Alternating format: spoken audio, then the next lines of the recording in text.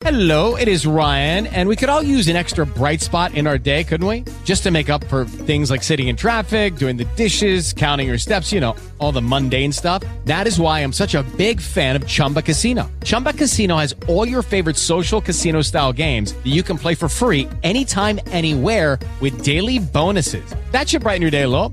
Actually, a lot. So sign up now at ChumbaCasino.com. That's ChumbaCasino.com. No purchase necessary. VGW Group. Void where prohibited by law. See terms and conditions. 18+. Blog Talk Radio.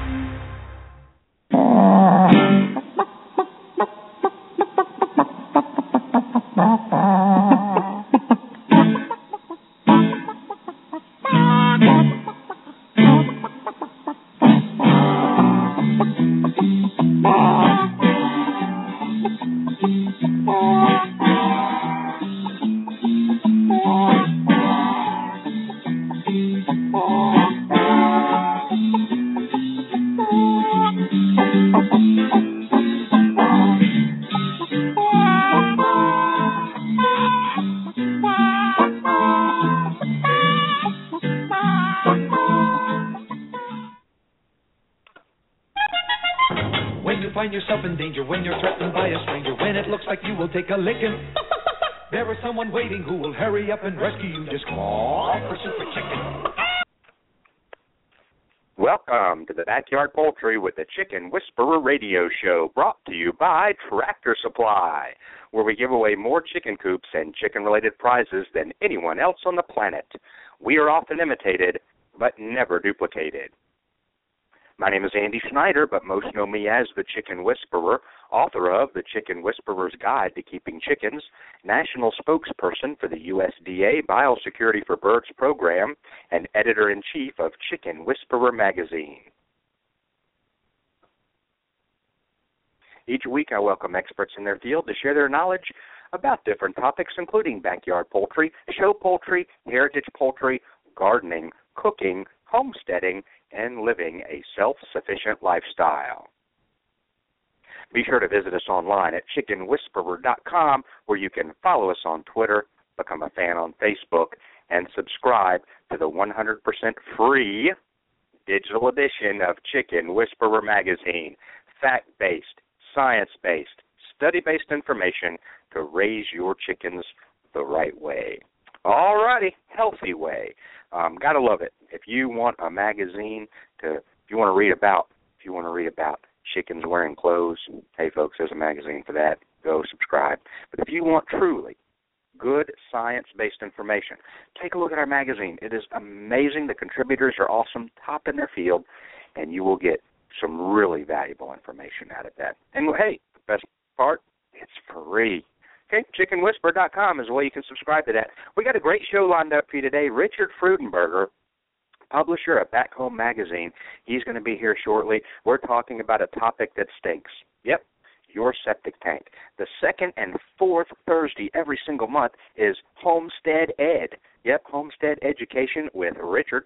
And today we're talking about septic tank care and maintenance for your homestead, your home place.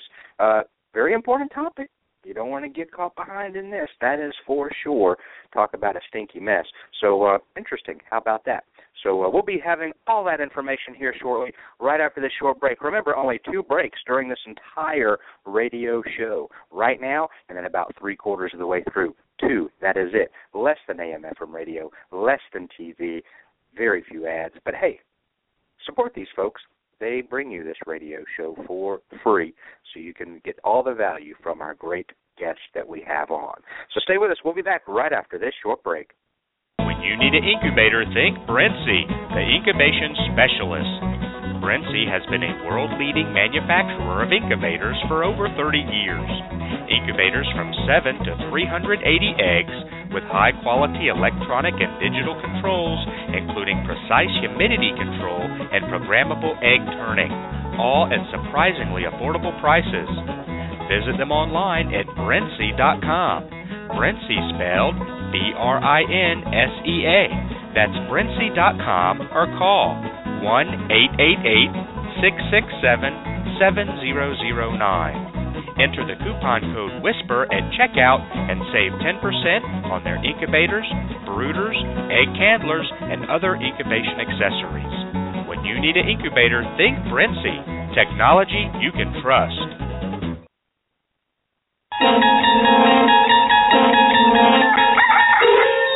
You've just entered a dimension of dirty water, a dimension of poop-filled water, a dimension of stagnant water. You've crossed into the dirty waterer zone. But up ahead is your signpost to cleaner water, the Bright Tap Chicken Waterer. The Bright Tap Waterer is fully covered. Chickens drink from special valves, so dirt and droppings can't get into the water. Chickens get sparkling clean water. You get less work. No poop-filled water pans for you to touch or wash out. Bright Tap, clean water made simple. Visit chickenwaterer.com to learn more. That's chickenwaterer.com. Cackle Hatchery is a third-generation, family-owned and operated hatchery. They offer over 193 varieties of poultry shipped directly from their facility in Missouri. It's their mission to enhance your life by providing you with quality poultry for showing, meat, enjoyment, eggs, and pets. They specialize in hatching purebred poultry and shipping day-old chicks right to your local post office since 1936. 4-H and FFA youth poultry clubs get a 10% discount. Check out their website, cacklehatchery.com, for posted weekly specials and discounts. That's cacklehatchery.com. Ware Manufacturing has been building quality hutches since 1983. Ware manufactures modern chicken hutches, barns, pens, and nest boxes designed especially for the backyard flock. Ware offers hutches and pens for every yard size and every chicken keeper's budget. Visit their website at waremfginc.com. That's waremfginc.com. Or call them to find a retailer near you at 1-888-824-7257. Ware Manufacturing.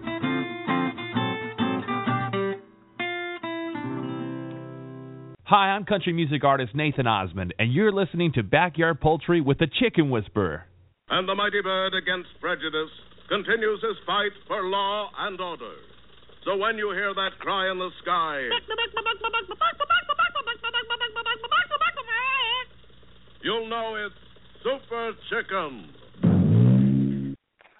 All right, thank you very much for staying with us today on Backyard Poultry with the Chicken Whisperer. We're actually going to be entering our 7th year of broadcasting. How awesome is that? We're approaching 1,000 episodes, all of them archived for your listening pleasure. Got to love it. Man, I spent all morning on the phone.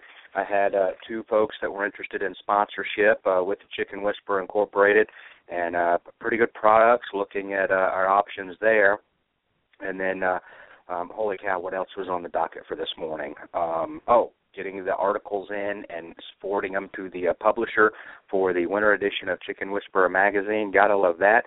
Busy day here. Of course, the last few days we've been broadcasting with great shows, and I've had some good quality time with the boy, and we just had really a fun experience. Yesterday was no exception. We hit the road early yesterday morning, and he experienced a lot of things, which we had a really good time doing. Today took a break. Spent all morning in the office, probably spent all afternoon in the office, and catching up on some things and getting this magazine hopefully published and printed and out by around the 1st of November. That's what we're shooting for. So the articles are starting to roll in, and we've got some really good ones. Let me share with you. Get over here to our Facebook page.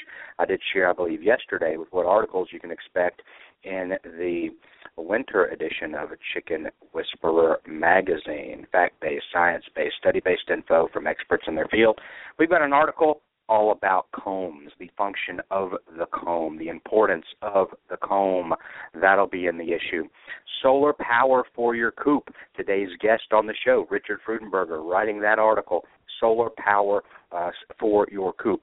Your coop's far from the home. you don't have any power hooked up, you live in a cold climate, you want some type of heater for your water, or maybe you choose to, regardless of they need it or not, a heater in your coop, and maybe you want a fan in your coop in the summertime. You need a power source, but you're not going to take the expense of running power from your home out there. Solar power for your coop. Winter edition, Chicken Whisperer magazine. Supplemental light for egg production throughout the winter. Dr. Brigid McCrea, Ph.D. poultry scientist, writing that one. That'll be a good one. Raising quail for chicken keepers. Alexandra Douglas, she was here on the show yesterday. The Quail Lady, raising quail for chicken keepers. Dealing with mycoplasma. Poultry scientist Dr. Maurice Batisky writing that article for us. And then, of course, medicine residue in eggs.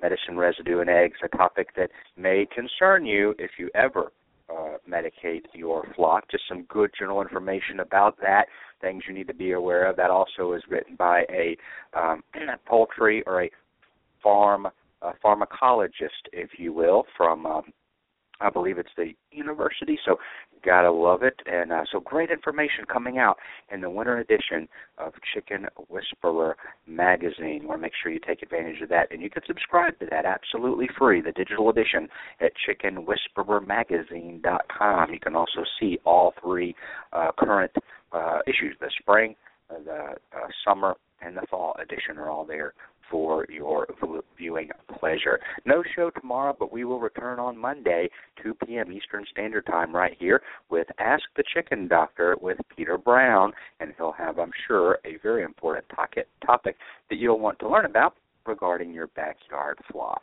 So let's head over to the phone lines right now. We've got Richard Freudenberger, publisher of Back Home Magazine. Joining us today is, of course, Homestead Ed. That's what we're calling it, the second and the fourth Thursday of every single month, Homestead Ed with Richard. And today, hey, let's face it, we got a stinky topic, but an important topic at that. Let's go ahead and give him a chicken whisperer. Welcome. Today we're talking about the importance of proper care and maintenance for your septic tank. And my parents have one. They have a beautiful mountain home just in the northeast Georgia mountains, a beautiful view, beautiful lot. They have septic. I think every other house I've ever lived in my 45 years have had city sewer, but they do have septic up there. And I'm sure a lot of our listeners have septic where they live. In fact, the house I'm currently at had a septic tank. I know exactly where it is, so I don't drive my 7,500-pound truck over that.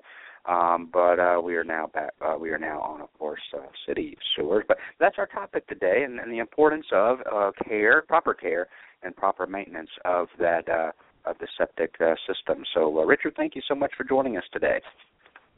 Yeah, it's good to be here. Thanks for joining us. Yeah, so let's go ahead and get started. Let's dive right in, no pun intended, into the septic care, because I know, again, maybe half our listeners, maybe a good portion of them, deal with this. Someone already posted on my Facebook page kind of about what they do on a routine basis to try to make sure they don't have any issues, and nobody wants a septic backup. That's absolutely for sure. There's a lot of what you may touch on over-the-counter, if you will, things that you can buy that just pour down the commode that treat, quote-unquote, the septic tank or feed the tank. So we're all ears and ready to listen and get the Chicken Whisperer notebooks out and take some notes. Yeah. Well, a lot of people, probably every year the urban population grows slightly, and that includes not just cities but suburban areas or extensions of suburban areas. So as people move into areas and that infrastructure grows, of course it includes water and septic. They have to extend water lines, and they have to at some point either bite the bullet and raise money to build a sewer line, which actually will treat the sewage and under the municipal city's network and rules and regulations, or they'll have to live with the fact that they're sending people water and allowing them to build homes further and further out from the hub of the city, but they're still telling them, well, we can't afford to build the sewage treatment end of it or part of it, so you're going to have to use a septic tank. And so there's quite a few septic tanks in use today. I don't know exactly what the percentage is, and I know that's easy to find, but it's quite a high number. And the funny thing is, most people don't even have an idea of what a septic tank does, really, what it looks like, if they even have one. In some cases, they just don't know. Of course, when you buy a house, it will state on your realtor's list there, how the house is served as far as waste goes, and of course, the health department in every county should have a record of your, supposed to anyway, have a record of your location of your tank, at least for houses that were built in the past, maybe 30 years or somewhere in that range. I guess older homes, of course, they didn't do that in those days. But a septic tank is really just a large container. The tank itself is just a large container or a cistern that is generally sited about 10, 20, 30 feet from the house maybe, and then from this container of or holder is usually cement. There can be other styles that we talk about a little bit, but the modern design is a cement container, and then from this container there is a pipe or a manifold, a series of pipes that stretch out 50, 60 feet in 1, 2, 3, or 4 arms that go out under the soil and terminate, as I said, about 50 or 60 feet from the tank itself.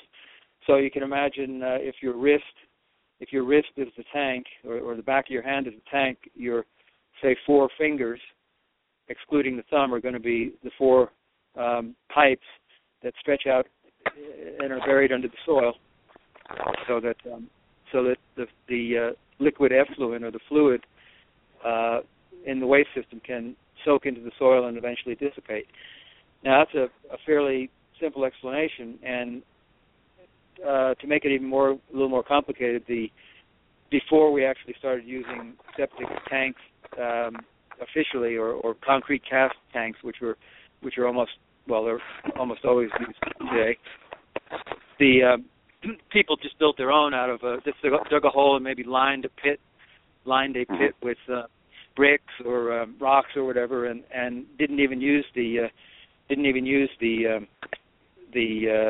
field, a septic field officially. They just let the water, just like a dry well works. They just let the effluent and the solid waste settle in the tank, and then the water would ooze out between the rocks or the bricks and get into the soil, and eventually would dissipate. The soil, the liquid level in the tank would drop, and then as you use the commode, then of course it would fill up again. And ideally, it would never fill up enough to actually come out of. It would never come out of the top, because the whole thing is sealed. But it can come out of the top if the system is so overloaded it has nowhere else to go, and certainly will back up and not allow the commode to flush. So then you'll have issues with water backing up into the house. So why are we so concerned about the soil? That's actually the magic. That's the secret ingredient in the whole system. The septic system would not work properly if the soil wasn't involved, and how it's involved is these laterals, as they call them, these tubes that go under the earth, and they're really not buried that far under. They're really generally set in a bed of gravel, several feet into the ground, and then they're covered up with a variety of doing it. They're covered up with a filter fabric or some other gravel or whatever, and then there's soil on top of that. The gravel is really just to let the water get out of the pipes faster. The pipes are perforated. The lateral pipes actually have little holes in them so that water can get out. And the soil, as if you think about it, the soil contains microbes. The soil contains all the elements necessary to break down the material in the effluent or the flushable liquid part of the waste system. It actually breaks down the material and works on it and digests it and consumes it to the point where it's no longer a toxic or a substance that's poisonous or going to infect the water, drinking water, or be a problem with decomposition or anything like that. So the microbes in the soil are actually a sanitizing agent that takes all the septic material in the tank and basically just deals with it in a very natural and completely organic way, and it just returns to the soil, and that's that. I got some numbers. I got some numbers for you. Yep, it says. Let's see. Here we got. There's approximately 20 million septic tanks or cesspools, and I'll just read this box in a minute. 77 million people live in small communities. 11.7 million housing units in small communities are served by public sewers. 20 million are using septic tanks or cesspools, and just under 1 million actually use outhouses or privies. Pennsylvania has the most people living in small communities, 4.4 million, and Texas has the greatest number of housing units in small communities at almost 2 million. Here's interesting. California has the highest number of housing units using outhouses or privies at 67,865 housing units in California that use an outhouse or privy. So according to this, about 20 million people right now are using septic. Wow, that's a pretty high number, and compare that to what you just said about how many are on the other systems and whatever. So it's a very large portion of the. It's a significant number of people. So it's not just a little. This comes from the EPA, EPA.gov, and the U.S. Census data on small community housing and wastewater disposal. Yeah, so it's accurate information, and it's important because what we, besides the inconvenience of having a waste backup and all the associated problems with that, in the country, again, it goes hand in hand. In the city, people have their water sent to them generally from a rural area far away, and they treat it, and then they put it through your pipes, the water pipes to your house. But in the country, you most likely have a well. So what you're doing is, in the same, generally within a very close proximity. Of course, not right next to each other. That's not really allowed. But within your property, even a small piece of property, you have you're actually accessing your water. You're pulling your water up out of the ground and then turning around and dumping your waste right on top of the soil right near that. So it is important, because if the effluent and the waste daylight, which is the word that we use to talk about when it actually comes to the surface, instead of going into the soil where it's supposed to go, it creates a health hazard. And on top of that, if it goes through the soil too quickly and it doesn't remain within the soil to allow the microbes to work properly on it, or if the soil isn't of the right construction, if it's too sandy or too much gravel in it or whatever, and it's just the effluent just goes through the soil, it's eventually going to potentially get into the water table. Not in every case, but especially in people who have shallow wells and such. And then you'll have a mixture of fecal, coliform, and drinking water, which is never any good. I don't know about you, but everybody here we have a county force, and you can actually pick up the phone and call them and have them test your water for fecal coliform. I don't think they charge. They didn't used to. They may now, but it certainly isn't very much. This is not a full water test. This is really just health-related fecal coliform test to see how much waste content might be in your water. Every source of water has to some degree a small, minuscule amount. And in the country, it so happens that, of course, you're going to have a little more because people do have wells, and they have shallow wells, and some people even still source their water from surface sources, which is more and more a risky endeavor. But so the county has it in their best interest to go out and test your water, and you get a little report, and it says there's so much 0.007% of fecal coliform, whatever. And funny thing is most people get used to it. Initially, if you just move here from another area, people can get sick at their stomach or feel ill, maybe drinking water and thinking, I wonder what that is. But over several weeks, they develop an immunity to it. And again, we're not talking about a large quantity at all. I'm talking about a small amount, but still, it is present. And our bodies just adjust, and that's that. As when people go on vacation to less developed countries, they'll often have stomach problems because the water isn't up to the standards that we're used to. If they were to stay there for several weeks or whatever, they'd probably get immune to it, and it'd be fine.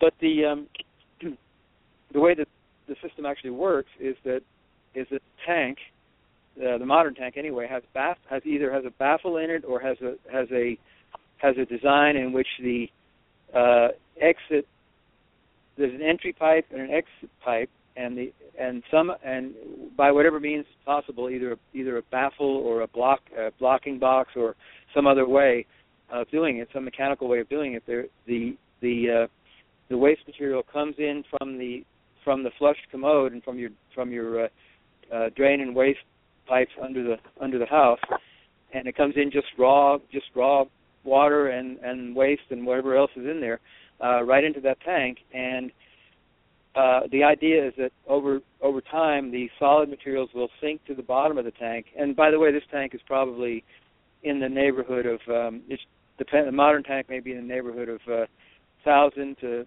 3,000 gallons. I mean, a 1,200, 1,500 gallon tank is very common.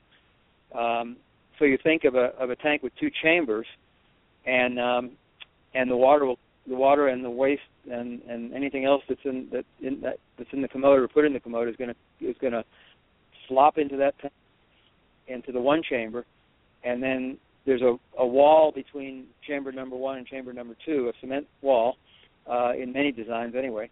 And so the solid material will over time just sink to the bottom of chamber number 1, leaving the liquid to be at the top of that chamber. And then as the liquid rises, as you flush more and more over time, the water will spill over into just water now. Not we don't want the solids to spill over, but the water will spill over into the second chamber, and then from there, when it reaches the height of the exit pipe, it will flow out the exit pipe and then flow into the lateral piping that has little perforated holes, and that will allow the effluent, which is a mixture of water and waste material, but all liquid. That will allow that material to get out and distribute itself into the soil. And between the evaporation from the surface and the actual capillary action of the soil and the gravity pulling the liquid down and spreading it out, that drain or septic field, which is all the soil above, below, and around your lateral system of tubes, will absorb all that stuff. The trouble begins when people either over-flush the commode or overload the tank with liquids or solids, including things that don't belong in the toilet, which I'll explain in a little bit. But all this stuff gets dumped in there, and at some point, it's very possible that that dam that is supposed to just allow liquid effluent to flow over, that dam will not be able to stop solids. The solids will be floating at the top, and they'll flow into the second chamber, and then there's no place for them to go but out that pipe. And once they go out that pipe and start distributing themselves into the laterals, they clog up. They can clog up the lateral pipes because the lateral pipes have smaller holes in them to allow the water out. And not only that, but if they get through the lateral pipes, they'll get into the soil, and even that will clog up. The soil particles can actually get clogged up with, it could be a lot of things. It could be clay from kitty litter somebody poured down the commode. It could be paint and volatiles, oils. Could somebody dump a half a can of paint down the commode and flush it, figuring that just get rid of it. It could be oils, motor oils, or cooking oils, or fats, or anything like that. Just stuff that really does not dissolve well and does not break down well, except for in chemical, with chemical action. It naturally doesn't want to break down well, and that will get into those laterals and into the soil and clog everything up, and then that will not will not allow any future water to come and distribute through the soil correctly, or it will, even if it allows the water to get into the soil, it will have clogged up the pores of the soil and the little air spaces and such between the soil particles within the soil bed and the septic field to such an extent that the microbes can't do their job. So the effluent, which is loaded with toxins and just septic material, will not be treated. They'll just flow through and drain and distribute themselves through the soil without actually being treated properly. So then you have a bed full of just basically toxic or unhealthy soil, full of coliform bacteria and other bad bacteria. So these things aren't really to be taken lightly, because that's the source of hepatitis. Just a lot of diseases that we consider that we felt that over the centuries we've taken care of. Diseases that occur on a regular basis in undeveloped countries, but that we don't expect to find here. Well, when you start having faulty septic systems, and that material gets into the water system, then people start having problems, and that's something we try to avoid in a municipal situation, and even in the country. I mean, in the country, it may not be as, the population density isn't as thick. We're not as crowded, but even making, a neighborhood ill with bad water, or even just a family because of improper sanitary conditions, it's not a good thing, and it may not be traceable immediately. It may not be something that you recognize as a problem immediately, because you may not be having a problem flushing the commode or having the water go out. I mean, it could very well flush out perfectly fine, but it's just not being treated correctly. So, there actually are some practices, some best practices that we can think about to use as guidelines, so we don't upset the normal function of the entire septic system. I can just go down some of those things. Probably the most important one, and the one you can do the most about, is just really control or watch, or don't overuse or overload the amount of water going into the septic system. People may not realize that it's not just the toilets and the commodes that are attached to the septic system, and that's certainly the reason they're there. But in a modern household, generally the showers, the bathtubs, the sinks, the little vanity sink in the bathroom, the kitchen sink, the laundry system, the washing machine, the sink that the garbage disposal is attached to, the kitchen sink. All this goes into the septic system. Now, in well thought out, well planned homes, or in modern homes where zoning and building requirements, building codes require that you have a separate septic or dry well system for a washing machine. That's a good thing. That allows all the at least all the wash loads to go to a separate location, because the wash load risk is very, very low compared to a septic tank risk. And in some systems, even in some gray water systems, or in some systems that are sort of designed especially to handle different water flow loads, you can have separate. There may be some separate avenues for gray water as opposed to what we call black water, which is the toilet related water.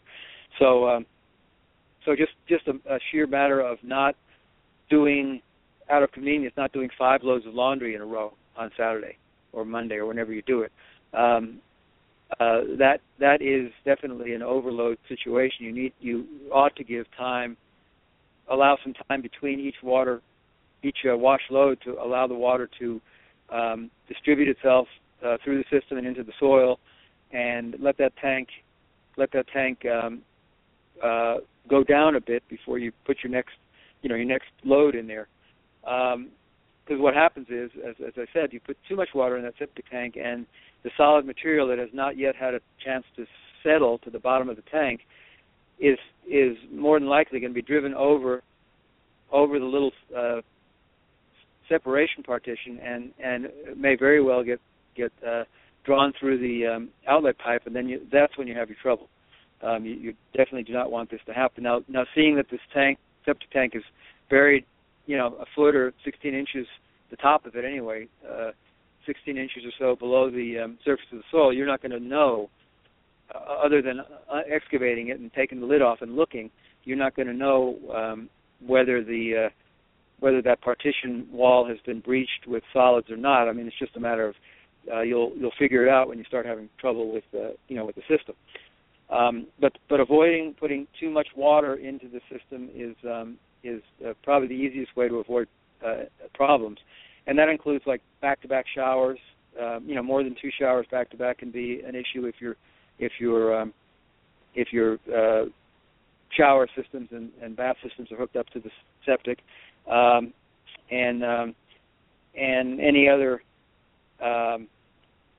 any other source of water you can think of. But certainly you don't want to be dumping gutter, external gutter, roof runoff or anything like that into the septic system. There'd really be no reason to, but just if people had a homemade setup, or maybe a little something in a shop or a garage where you have a lot of water use, and you figure you just get rid of it by putting it down the drain and into the septic system. It's not really a good idea. You should limit your bath and your wash load use to maybe a couple a day, and just let that water out and let it take its natural course.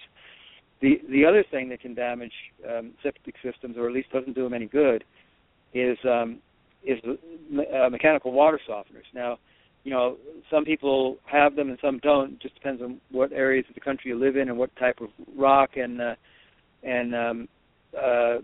soil you have where your well water is coming from.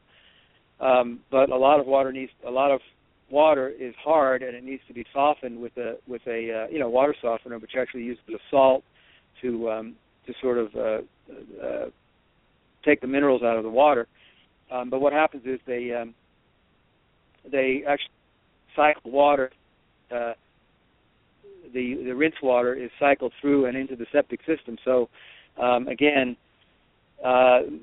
if your water, if it was just drinking water, it wouldn't be all that bad, because that's not such a high volume. But if people have water softeners, a whole house softener, for example, that would treat every bit of water that comes into that house, including your laundry and your drinking and your cooking and all that stuff, then you're going to be cycling a lot of water through that water softener, and that goes directly into the septic system.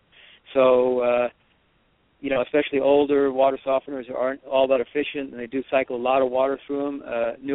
Newer units manufacturers are more conscious about the efficiency of these units, and so they are designed not to use as much water. So that certainly helps. The other thing that can be done is installing, again, like we might do with a washing machine or something. Just install a separate septic system or a separate dry tank or dry well or you used the word cesspool before, but just basically a tank or a drum or a container in the soil that will let the water separately come from the water softener and dissipate out into the soil outside of the normal septic system. So that's that's something. The other way of keeping solids out of the tank is just to keep it pumped on a regular maintenance schedule. If you're a single person in a home with a modern septic system, you may not need to have it pumped very frequently at all. I mean, maybe 5 years or even more than that. But a family of, say, 4 or more, a lot of water use, a lot of water cooking going on, a lot of washing and laundry, that may require that your tank be pumped, every 2 years. And there's certainly people on this planet that might even have an annual contract with their septic service company. What that does is they excavate the soil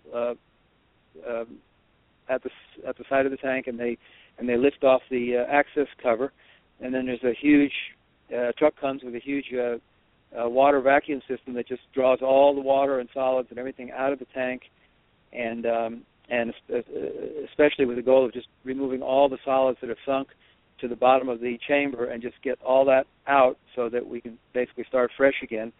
And this can occur, as I said, on an annual or biannual basis. But it's important to just get the solids out of there. Some tanks are even set up that there's actually an access hole, like a tunnel or a lid that's right at the surface, or right very, very close to the surface, where that can be accessed through a manhole type lid that you can actually don't have to do a lot of excavation, but they can just access through the top, and makes it a lot easier. So that's another way of doing it. Of course, pumping the tank, is a little bit of money every time, but it's still well worth the investment in having the tank pumped on a regular basis than having the entire drain field dug up and reconfigured or possibly even the whole septic system replaced with a new system. The rule is in most communities that I'm aware of, most health departments, once you've disturbed the septic field or the tank other than just pumping, you have essentially breached the system, and you're liable to basically have the whole thing re-inspected and potentially rebuilt before you can put it all back together. You can't just make a repair, at least not legally, make a repair on your septic field by excavating earth and replacing a section of pipe and then covering it back up again without having the entire system inspected. And once you have the county inspector come out, he may well declare that you need to have the field rebuilt. So may be old enough that it has to be redone. So there's always some risk of fairly large expenditure there. The points to really watch, other than the water going in there and the amount of solids we're trying to not build up in the tank, is the other stuff the other kind of stuff that people tend to put in the tank, in the commode, which eventually gets into the tank. Household cleaners. I mentioned paint before and that kind of stuff, but household cleaners, certainly things like kerosene or benzene or solvent-type cleaners, gasoline, all that stuff, absolutely unacceptable. I mean, besides the potential fire or explosion hazard, and even though you're putting it in water, the vapors can be a real potential crisis, because they can, a lot of these solvents float to the surface. The system is vented. The septic system is vented through pipes through your walls and up to your roof and such. And it wouldn't be absolutely impossible for a potential ignition of the vapors. There's probably a number of ways it can happen, but one of the easiest ways is someone just flicking a cigarette into the cigarette butt into the commode. It's happened before. People on the roof, people working on roofs of homes, on the shingles, or working on chimneys or whatever, have smoked or flicked, or whatever reason there's a fire, there's a flame up on the roof, some too close to the roof vent, which is just a small pipe that comes up through the roof, causing explosions or ignition of the vent system. So it's not unheard of. So certainly the volatile toxins like solvents and such, you definitely do not want to put down the commode. But even household cleaners, bleaches. I mean, I know people clean their commodes with bleach, but it has to be said that chlorine bleach, detergents, lye-based cleaners, some of the super duper cleaners that we use on some of the stain removing cleaners or the high tech Wonder cleaners. A lot of these things contain lyes and other either acids or alkalines that just are really not. They're really very detrimental to the bacteria and the enzymes in the septic system and in the septic field, they end up destroying a lot of the good stuff in the septic system, and we don't want to do that. Certainly a small amount. I mean, putting a little bit of lime and rust calcium remover on a sponge and cleaning the sink isn't going to hurt anything. But pouring half a gallon down the commode and flushing it in the hopes of cleaning the tank, cleaning the bowl, or whatever it is you're trying to clean. This is not doing good things to the toilet, especially to the septic system, especially if it's done on a regular basis, where people have a habit of every week I'm going to be flushing a gallon of bleach down the toilet or something, which I know people who do this. So this is not no wonder they have trouble.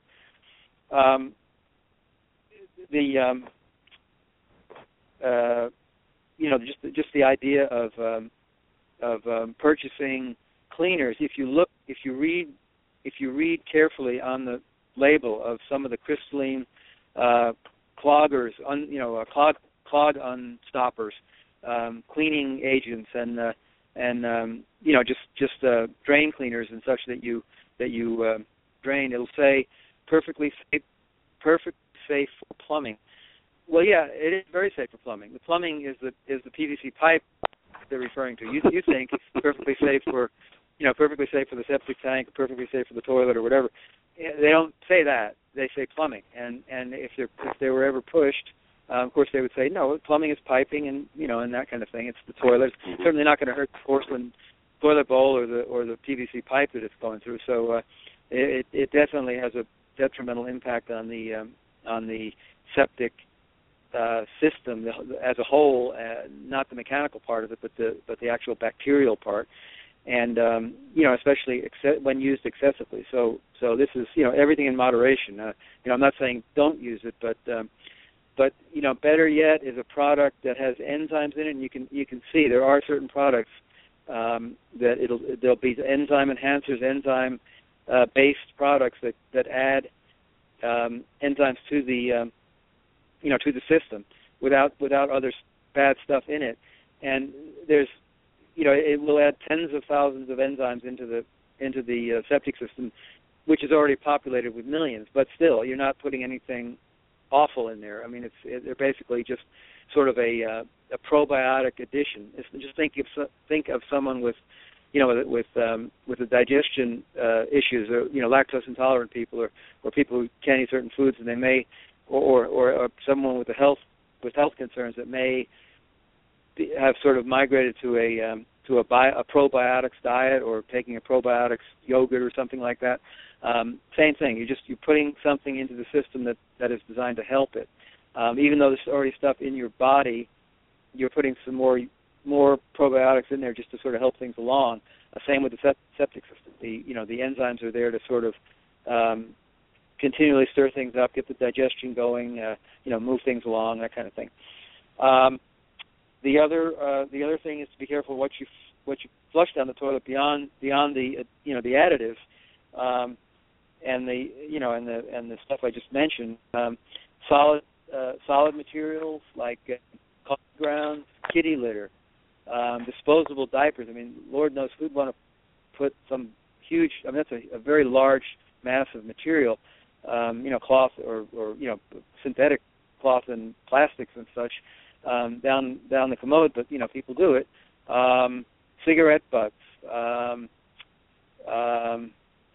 thinking of a lot of paper, just feminine hygiene products, all that kind of stuff that's not easily dissolvable is definitely a material that can be very detrimental to the system. Root cleaners, I forgot about that. Root inhibitors, people may well have roots, small root growths that have gotten into their systems, and they don't want to call the mechanical rooter guy to come out and snake the system or root the system. So they'll put kills roots. Well, it generally contains copper sulfate, which actually does start to break down the roots, but it also kills all the not all, but kills the much of the beneficial organisms that are there to break down the waste in the septic system. So that stuff is also something that you may want to avoid. It's really cheaper in the long run to have the system snaked out or rooted out than to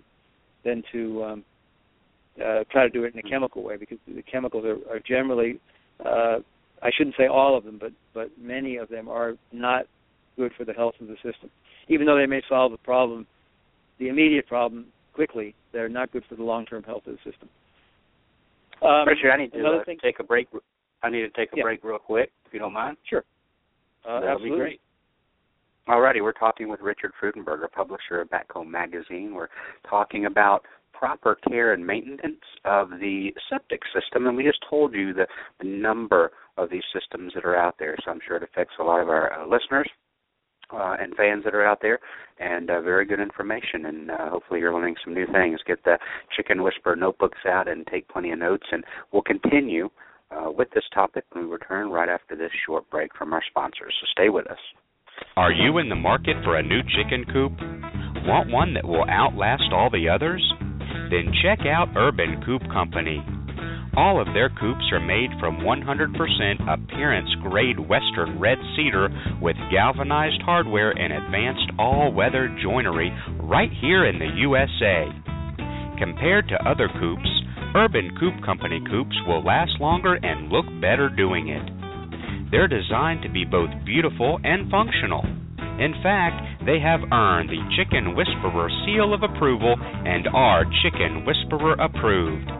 I invite you to browse their website to learn more about the many features of their coops and check out their integrated coop accessories that will make your life easier.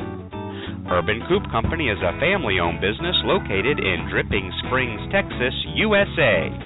They are passionate about building great coops because they know you're passionate about your backyard chickens. Visit them online at urbancoopcompany.com. That's urbancoopcompany.com. Give the chicken fountain a try. It's clean water by design. It's a new way to water your flock. From chickens to turkeys to ducks to peacocks. Nothing to lose, so start today. Not a nature water the easy way. Learn more now, you can't go wrong. chickenfountain.com. Ideal Poultry has been a family-owned and operated business since 1937. Their business is built on customer service and quality poultry, from rare white and brown egg layers to broilers, ducks, turkeys, and bantams. Ideal Poultry is the largest supplier of backyard poultry in the United States, shipping close to 5 million chicks annually. Visit them online at idealpoultry.com. That's idealpoultry.com. Hey, it's the Chicken Whisperer. If you're in the market for a new incubator, then look no further than GQF. They have a great selection of tabletop and cabinet-style incubators at prices you can afford. I love my GQF Genesis Model 1588. It has a large picture window and an automatic thermostat, which makes for a better hatch every time. Go pick out your new incubator at gqfradio.com. That's gqfradio.com. Pictures of chickens on aprons are common across America, but picture a chicken wearing an apron and you'll probably get a good chuckle. Laugh if you must, but nothing protects hens better than the Hen Saver Hen Apron. Hen Saver Hen Aprons protect your hens from the damage caused by an overly affectionate rooster and may even provide protection from an unexpected hawk attack. Hen Savers come in several different sizes to fit both bantam and standard-sized hens and roosters. Colors include camo, denim, navy, brown, khaki or black, and soon pink. Crazy K Farm is expanding its already colorful Hen Saver collection to include the color pink. A portion of their sales will be donated to organizations that fund breast cancer research and awareness. Order your Hen Saver aprons today at hensaver.com. That's hensaver.com. Hey, it's the Chicken Whisperer, here to tell you that if you have backyard poultry, nothing is more important than making sure your feathered friends are safe from infectious poultry diseases. Learn the simple steps to keep your birds healthy by visiting this website, healthybirds.aphis.usda.gov. That's healthybirds.aphis.usda.gov. A message from the USDA.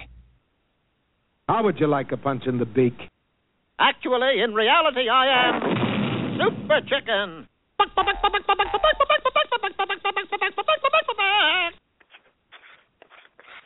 Alrighty, thank you very much for staying with us today on Backyard Poultry with the Chicken Whisperer. Our guest is Richard Freudenberger, publisher of Back Home Magazine. Today we're talking about proper care and maintenance of our septic systems, and of course the second and fourth Thursday every single month we have Homestead Ed. We are calling this, talking about homesteading and sustainable living and different topics regarding that with Richard Freudenberger. And so let's bring him back on live, and we'll continue and wrap up this topic for today's show. Richard. Yeah. I think a good way to wrap up would be to hit half a dozen or so of the high points of the no-nos, the do-nots. I know we've been through a bunch of them already too, but just sort of other things to think about when you to just deal with the tank, with the septic system as a whole, not just from the inside where you're concerned about what you're flushing or not flushing, but also from the outside. But one of the things I didn't mention, which I wanted to get to before we left, was the lint from a washing machine. That's a lot of fabric. A lot of stringy, when it gets wet, a lot of stringy, goopy, very hard to, with synthetic fabrics anyway, it's very hard to dissipate. It tends to block things up very easily. I read somewhere that the washing machine can generate, the average washing machine can generate enough lint to actually carpet a floor in a year. Enough lint in a year to carpet your floor. So that's a lot of. Yeah, I mean, anybody who knows, who has a filter on their washing machine and has to clean it knows that, knows that it can gather it up. Even in the dryer, if you use a mechanical dryer, clothes dryer, you have the lint, lint catcher catches a lot of lint as well. Unfortunately, unfortunately for the septic system, a lot of washing machines have basically a lint-free system. All that means is that instead of having a trap, which the older machines used to have, a little filter you pull out and clean once in a while, or between every several loads or whatever, it actually chews up the fibers and the lint, and just sends them right out the drain pipe, which is very convenient for you, the washer person, but not real convenient for the drain field, because it will, they will coagulate down the line and very potentially clog up everything from the tank itself to the more likely the septic field and the effluent leach field pipes where the waters and fluids are leaving the system. So it's really there's lint screens will catch a lot of it, but they still let some through. So really, about the only way the only way to effectively resolve the issue is to either dedicate a separate dry well or small septic field to the washing machine itself, or purchase a drain line filter. They actually make little filtration devices that go between the plumbing of the exit plumbing of your house, where the washing machine utility exit is, and the outlet pipe of the washing machine, so that this filter will catch everything and you can clean that out. It's just like a small box. You can manually clean that out every scheduled basis and eliminate I'm sure over 90% of the lint going into the drain field. So that's one thing I didn't want to let slip. We already talked about how bad garbage disposals can be, because it really just sends chunks of food, even though they're chopped up. It's chunks of food that often is not really biodegradable. The fats and some of the bones and things like that just they really don't break down very easily. So taking the garbage disposal out of the system, either by diverting it to not using it at all. My home came with a garbage disposal. It was one of the first things I removed.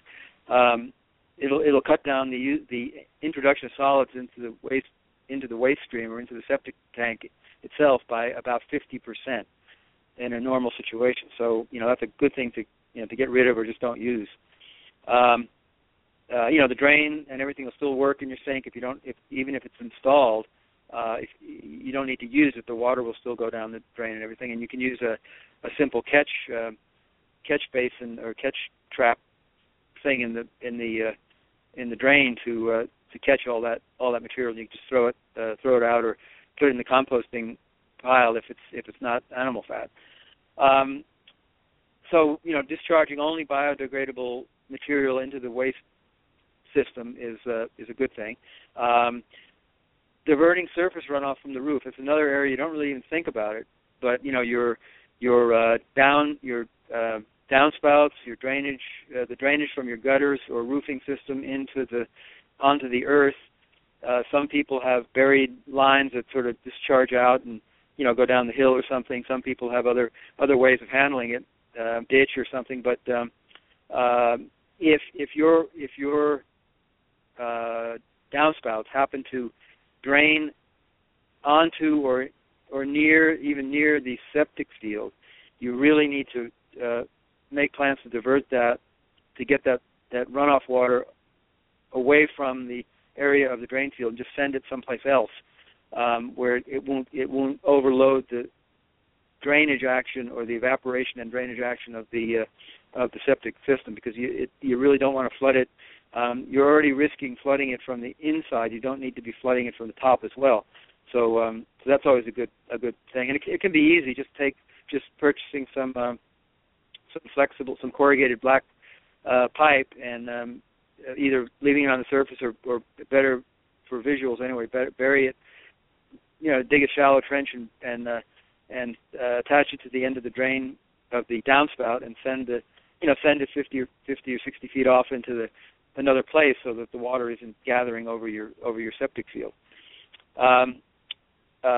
You should always keep your septic tank covered or uncovered. Is what I don't mean the lid off, but I mean know where your septic tank is and keep the top of it accessible, is the word I'm looking for, so that when it does come time to pump it or to determine whether there's some problems, you don't have to guess where the tank is or fish for it, or they usually use a rod, like a steel rod, and poke around, see if they can hear it hit the top of the concrete lid. But you can avoid all that by just marking it. You can draw a little map, actually measure it out. I have drawn a map and a compass reading. It's 15 feet from this point at the edge of the foundation that I've marked with a little red flag, and it's it's 15 feet, and it's in direction of 273 degrees on the compass, and so it's really, it doesn't have to be that minute, but you can even flag it. You can even put a little wooden stake with a red marker tape on it and keep it low to the ground so you can run the mower over it, and you can mark it that way. you should keep a schedule of having your septic tank pumped regularly. If you don't know when you had the tank pumped last, or if you purchased your house and you have no record of it, it may well be worth your while to just get the guy out there and do the pumping, and then you can get on a schedule with him or her and set it up so that you know it may need to be pumped every 3 years or whatever. And just get that started and keep it going. When the tank's open, they can also look into it, see if there's any leakage, any cracks in the system, anything out of the ordinary. Maybe something's in there floating around, or something that could potentially block things, even little balls or something.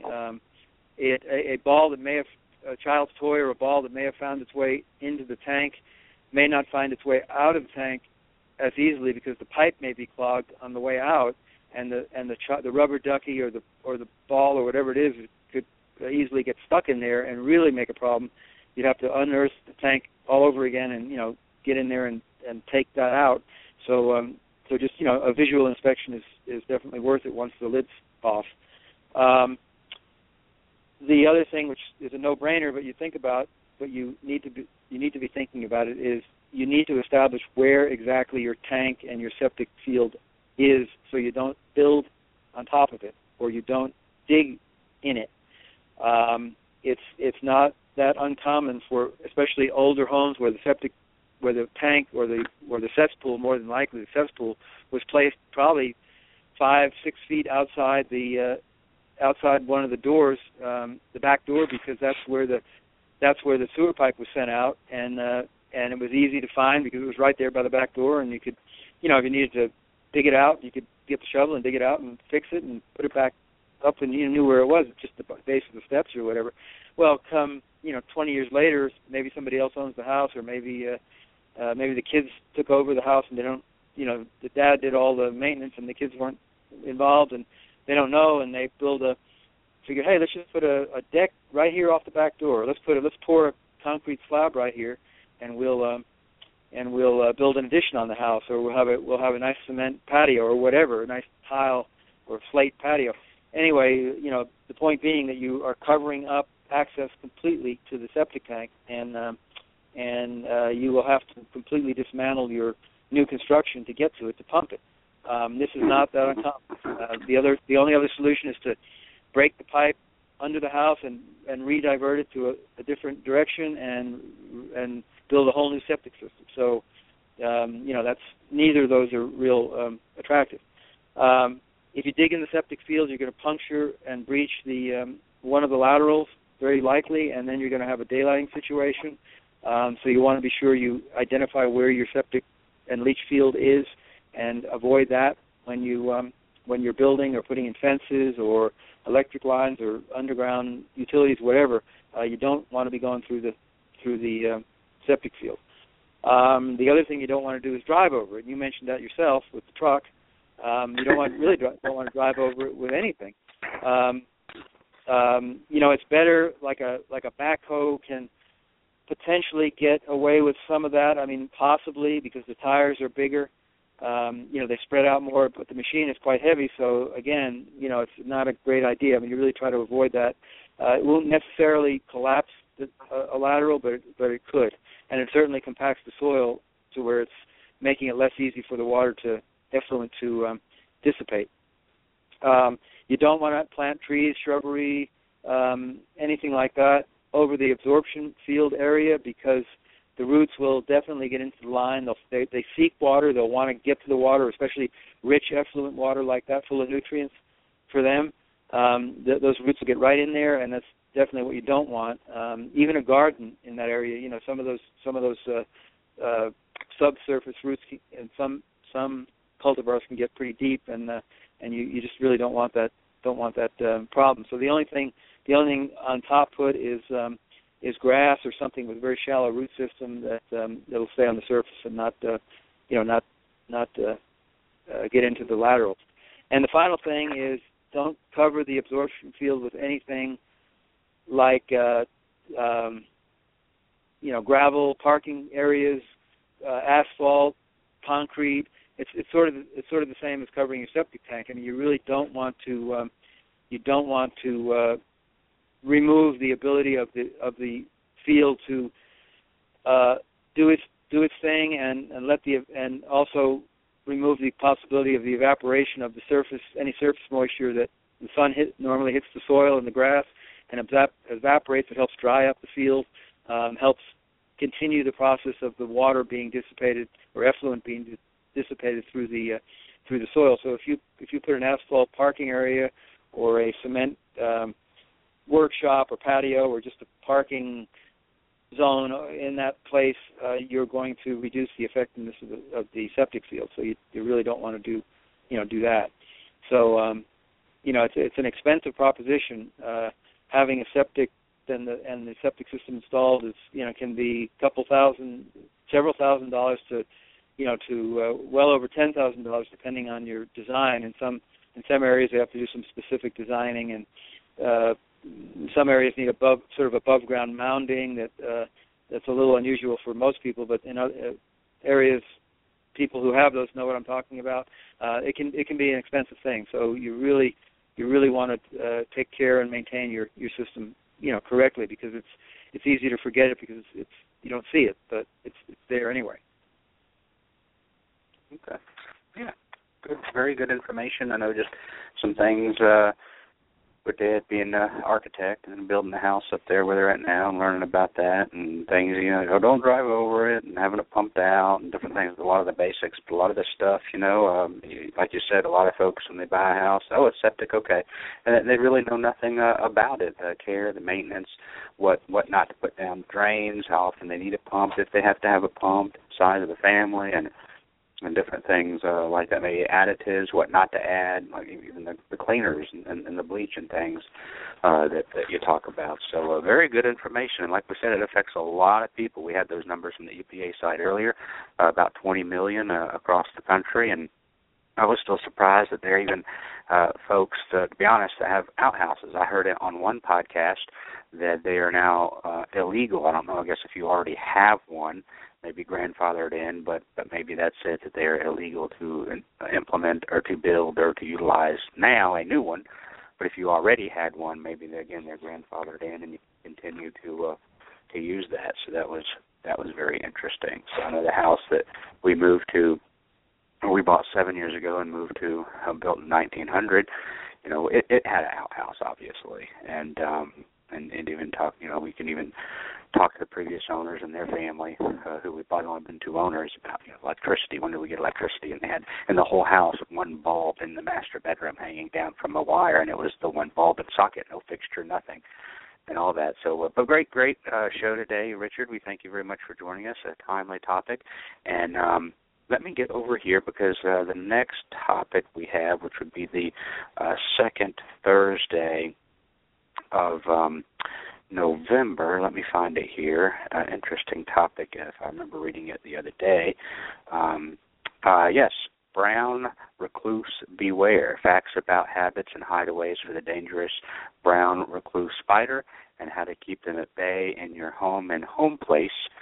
And seasonal clothing changes can bring on more than biting incidents. So a very interesting topic, and I don't know if you saw this or not, but in the last 10 days to 14 days, there was a home, and it was on CNN, it was on Fox, it was on Yahoo News, Google News, all of those, about a home, and I can't remember where it was, but it was a home that was worth somewhere between $250,000 and $500,000 in a very affluent subdivision that had a brown recluse infestation. I don't know if you saw that or not. Apparently the owners tried to sue the previous owners for not making that public when they bought the house, and then they tried to sue their insurance company, which was, I think it was State Farm, and the people who owned the house before them, they filed bankruptcy, I guess, to try to avoid being sued or what have you. And the insurance company still hadn't paid, so I don't remember exactly what the outcome was, but they had pictures of this company coming out and putting a huge tarp, just one big massive tarp, over this home and fumigating it. And before they did this, the entomologist estimated that there were approximately 5,000 brown recluse spiders in this home. They said they were coming out of the walls, coming out of the plumbing and the floor and the ceiling and the attic, all over. And they talked about gassing it, and of course it generated a lot of comments like, man, they ought to just burn that sucker to the ground. I'm never going to live in that house. So that'll be an interesting topic. I'll try to, because it'll be easy to find. It was such a big news story in the last 2 weeks. In a couple of weeks when we post that topic, I'll make sure I'll have a link and have that link readily available for our discussion. So, in fact, this just popped into my brain. I saw on CNN or Fox or one of the news agencies where a boy was just, I don't know the word killed or just passed away, just died from a brown recluse spider bite. That got national attention on the news waves that I read on a regular basis. And it was, I believe it was something where he was bitten in the leg. His legs swelled up. He went to the doctor. They gave him an antibiotic and sent him home. And finally they had to take the leg. And I think he ended up dying of the infection. But due to the brown recluse, so not a good thing to have around your home, and something very important to be able to identify as far as spiders around your home. And knowing where they like to hang out is also equally as important. So I'm sure that topic in 2 weeks when we have you back will be very important and will interest a lot of people around the country as well. So thanks for joining us today, and we look forward to having you back in a couple of weeks. And it's Richard Freudenberger, publisher of Back Home Magazine. Okay, we'll see you in a couple of weeks then. Great, sounds good. Thank you very much for a great show and a great topic and sharing all this great information. And Richard Freudenberger, publisher of Back Home Magazine at backhomemagazine.com is where you can go and get tons of great information. I know they're having a book sale right now, consolidating the books that they have for the end of the year. You can buy the DVDs, the CDs of all 22 years of magazine right there on one DVD that you can refer to. And we're calling this episode for 2015, starting a little bit early, Homestead Ed is what we're calling it. So with Richard Freudenberger. He also will have an article in the Chicken Whisperer Winter magazine all about solar power and your coop. So thank you very much for tuning in today. We hope you enjoyed today's show. No show tomorrow. We hope you have an absolutely wonderful weekend with family and friends, and we'll see you back here Monday with another all-new episode of Ask the Chicken Doctor with Peter Brown. God bless everybody.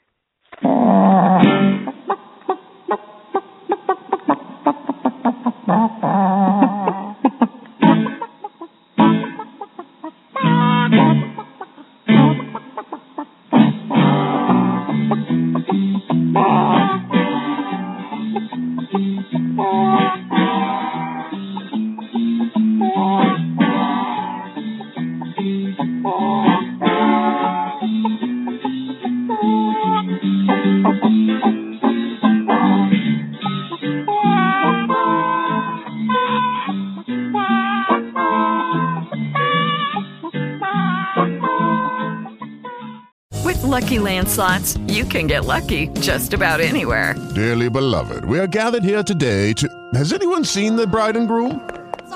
Sorry, we're here. We were getting lucky in the limo and we lost track of time. No, Lucky Land Casino, with cash prizes that add up quicker than a guest registry. In that case, I pronounce you lucky. Play for free at LuckyLandSlots.com. Daily bonuses are waiting. No purchase necessary. Void where prohibited by law. 18+. Terms and conditions apply. See website for details.